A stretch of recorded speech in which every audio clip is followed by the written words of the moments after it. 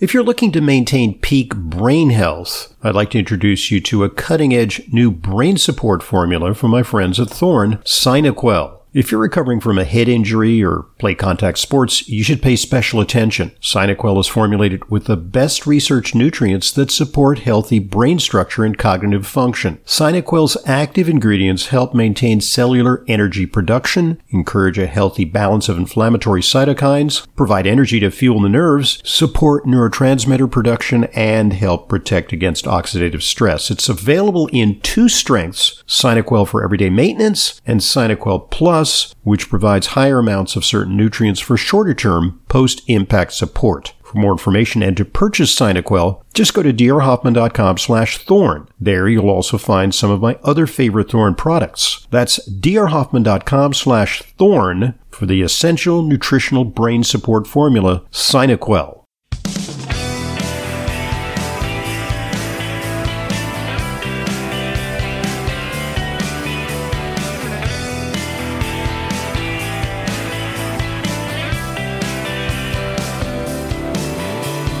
Welcome to Intelligent Medicine. I'm your host, Leyla Mudin.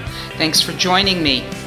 I welcome your questions and topics of interest that you'd love to hear me weigh in on. I'd love to do that on this podcast where I have the opportunity to do so. The email is questions@drhoffman.net. Questions@drhoffman.net. It's the same destination where we take questions on the weekly Q&A with Leyla that Dr. Hoffman and I do a duet on every week. And we're happy to bring that to you. And we appreciate your questions, topics, comments, all of the above. So I want to talk to you about neurodegenerative diseases and the risk factors for that. We are seeing more diagnoses of ALS. Remember Lou Gehrig's disease, ALS,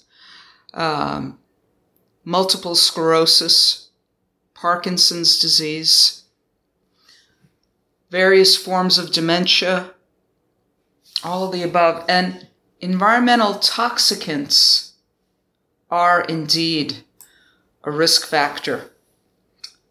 As the world populations grow older and fertility rates decline, and you've noticed, right? It's almost an epidemic. Infertility is nearly an epidemic over the last few decades. So as world populations grow older, fertility rates decline, and this leads simultaneously to a shrinking and aging society. The incidence, due to this, the incidence of neurodegenerative diseases like the ones I've mentioned is projected to become even more pervasive than it is today. Globally, people above 65 years old are the fastest growing segment of the population. In 2018, for the first time in human history, they outnumbered children younger than 5 years old. Imagine an aging population, and that is now becoming most of us. In the US alone, the incidence of Alzheimer's disease could more than double by the year 2050 to 13.8 million from 5.8 million today. Now this is interesting. China has the largest number of Parkinson's disease patients in the world, which is estimated to grow to 5 million in 2030. Now, given that we're talking about toxic exposures and being a huge risk for neurodegenerative diseases, are we surprised that China has the largest number of Parkinson's disease patients in the world? Talk about the exposure there the pollution, the mercury, etc., all of it. So, in light of these statistics, research into the connection between environmental toxins, neurodegenerative diseases is more important than ever, right? Wouldn't you say? So, while genetics has a known causative role, and before I go on, in my opinion, I think genetics is less important than the toxic soup that we as human beings on planet Earth are swimming in. So, anyway, let me go on. While genetics has a known causative role, researchers agree that environmental risk factors can also play a key role in accelerating disease onset and progression. Neurodegenerative diseases are complex, they're multifactorial, right? Encompassing a variety of conditions, each with different pathological patterns, root causes. But with regard to the most common neurodegenerative diseases, Alzheimer's disease and Parkinson's disease, the most rigorously studied environmental exposures have been on heavy metals and pesticides. I remember seeing at a conference many years ago, Dr. Walter Crinian, the late Walter Crinian. He was a known, famous doctor, and he always concentrated on detox therapies. And I remember him saying, it's not all about urban pollution and stuff. If you live downstream from a commercial farm out in the country, you might have a problem. You are at risk for neurodegenerative disease. He gave some case studies on Parkinson's. And these were people who lived in rural areas in the country. Many near farms, many were farmers, right? I know out near me on the North Fork of Long Island, in Peconic, there's a farm stand that I would go to from time to time, Sang Lee. They became organic after the senior Sang Lee died of cancer due to all the pesticides, herbicides. They became an organic farm. So, across the globe, over 50 million people suffer from dementia, and this number is expected to reach 152 million by the year 2050. Alzheimer's disease, which is clinically manifested by progressive impairment in cognition, learning ability, memory function, and executive reasoning, is partially attributable to environmental factors. Heavy metals like lead, cadmium, and manganese are widely used and may contribute to Alzheimer's disease pathologies by increasing neuronal oxidative stress, inflammation, and neuronal cell death. That's apoptosis. So lead, cadmium, and manganese. And I know those of you who have access to primarily well water, right? Talking about all of you in rural areas. Again, even parts of, my local tri-state area, Connecticut, New Jersey, New York. Manganese and high iron levels, I know, out east, on the east end of Long Island, are problematic. We're talking here about lead, cadmium, manganese, and lead is drawn up through the soil by so many different plants that we eat, like sunflower seeds. Are you eating any processed foods made with sunflower oil? That could be a lead source for you. Cadmium from batteries, manganese. Let's talk about lead. Despite U.S. legislative efforts to minimize lead exposure, which they kind of did a good job. I think it was back in the 70s with unleaded gasoline. They actually saw lead levels decline in children when that happened. Anyway, but lead this heavy metal is still used in industrial applications, including automobile lead acid storage batteries.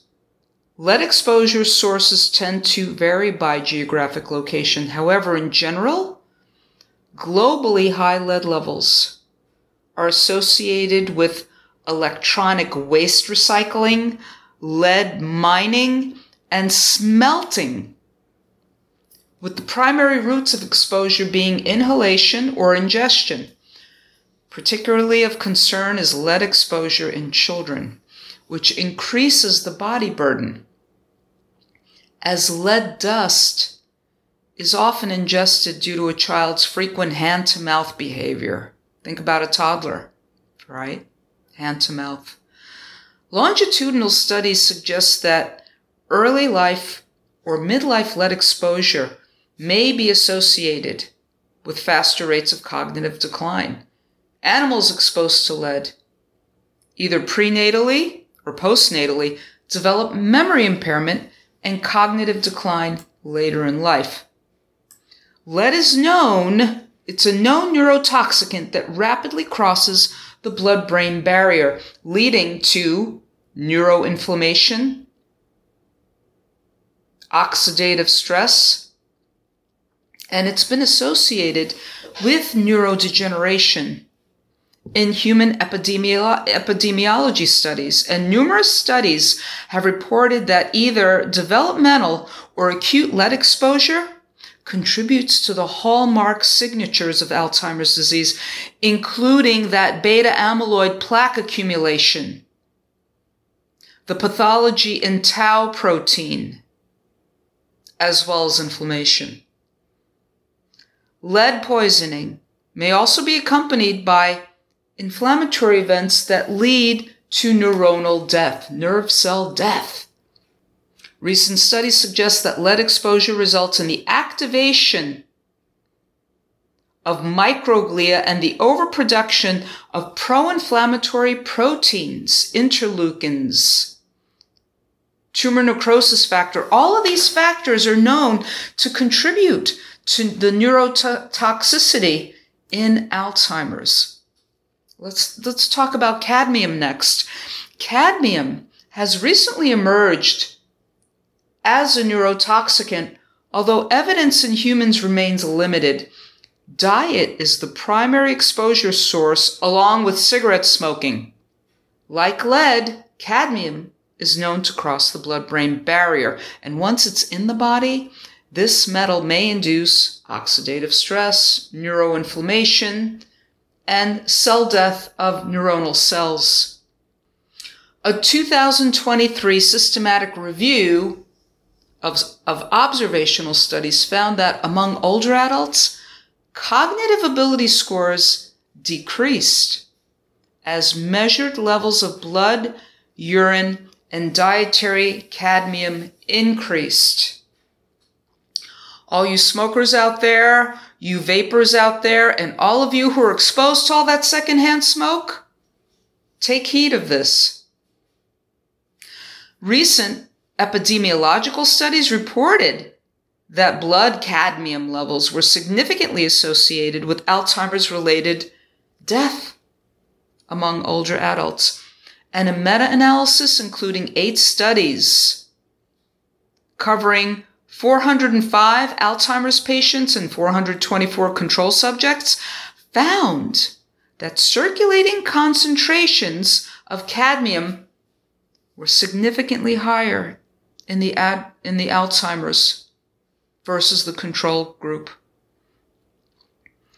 So, listen, it's something that we need to beware of. And a cross-sectional study with 2,068 older adults from the U.S. National Health and Nutrition Examination Survey, that's the NHANES, showed a significant association between cadmium exposure measured in whole blood and lower cognitive function. Let's talk about manganese. This is a big one. Despite the importance of manganese in human health, it's a cofactor for normal cell function enzymes, right? Excessive manganese is neurotoxic, as high levels may cause accumulation in the brain.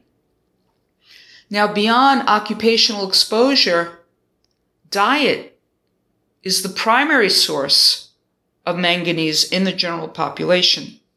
And toxicity can also result from elevated levels in drinking water or air. I told you about the well water just moments ago.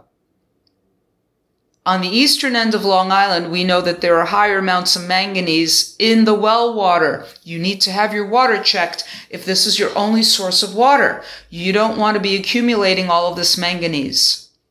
It's widely used in industrial processes and commercial products.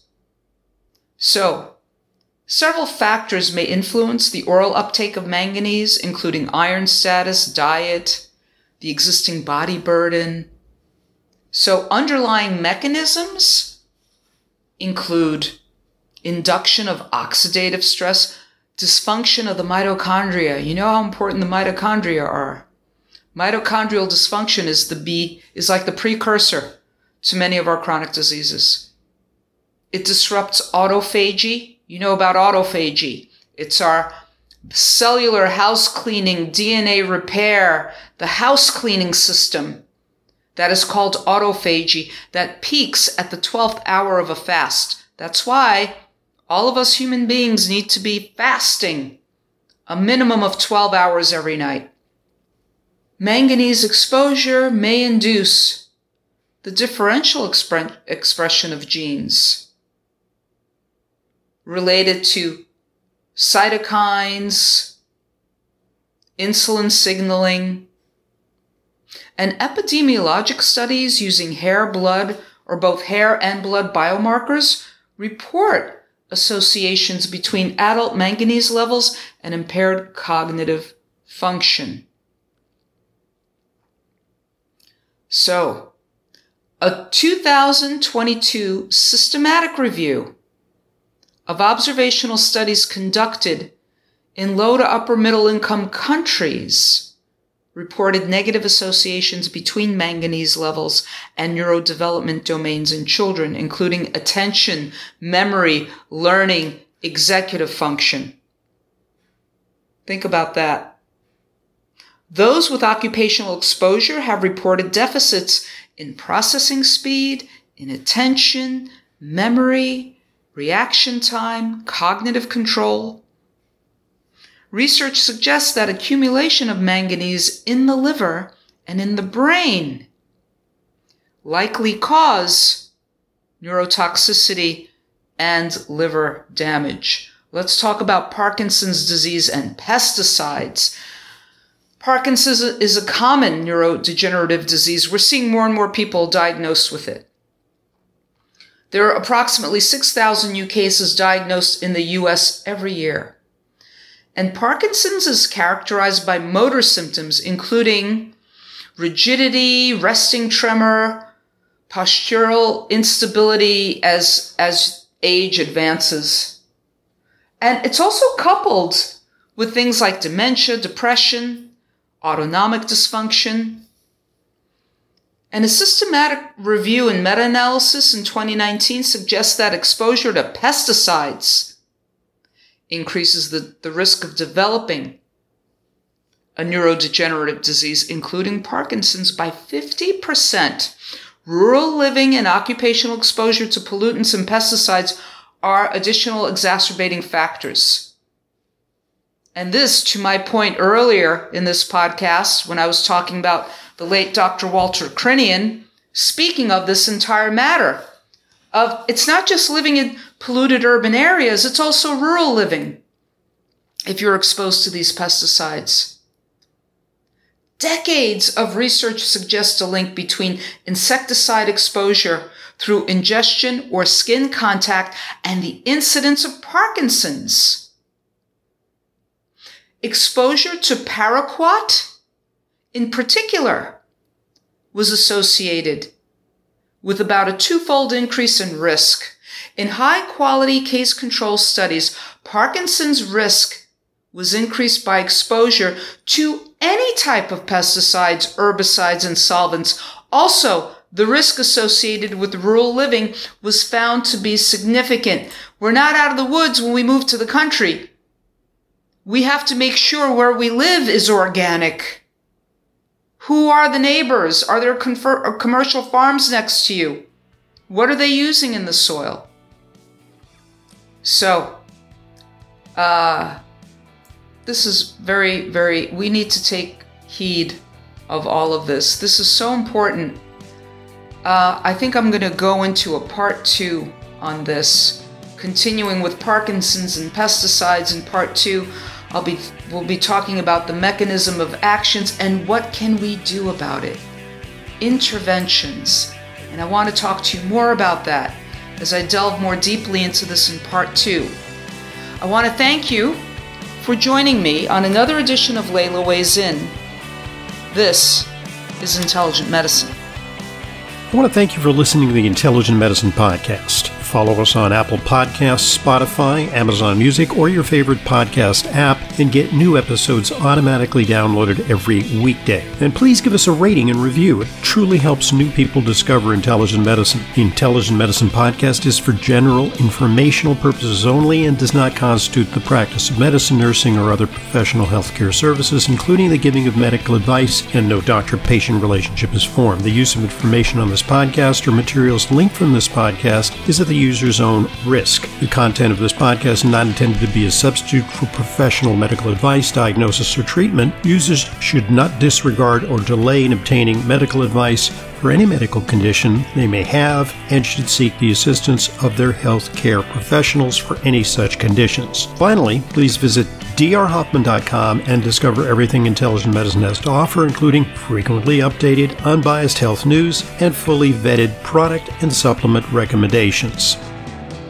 As you know by now, I'm a big proponent of CBD to tonify the endocannabinoid system. I've found that it helps people relax and can support restful sleep, a real breakthrough in herbal products. The CBD brand that I take personally and recommend to my patients is Plus CBD from CV Sciences, which is now proud to introduce a new innovation, Plus CBD Daily Balance THC Free. Daily Balance is a daily use supplement that provides the benefits of CBD without the concern of other cannabinoids like THC causing unwanted effects. Daily Balance contains the purest form of hemp-derived CBD in high concentrations to help you overcome intense challenges to mental and physical well-being. All Plus CBD products are backed by science with clinically researched active ingredients. To learn more and to order, visit pluscbdoil.com/Hoffman and use coupon code Hoffman30 for 30% off. That's pluscbdoil.com/Hoffman for Plus CBD's new Daily Balance THC-free line of oils, soft gels, and gummies. This is Leyla Mudin,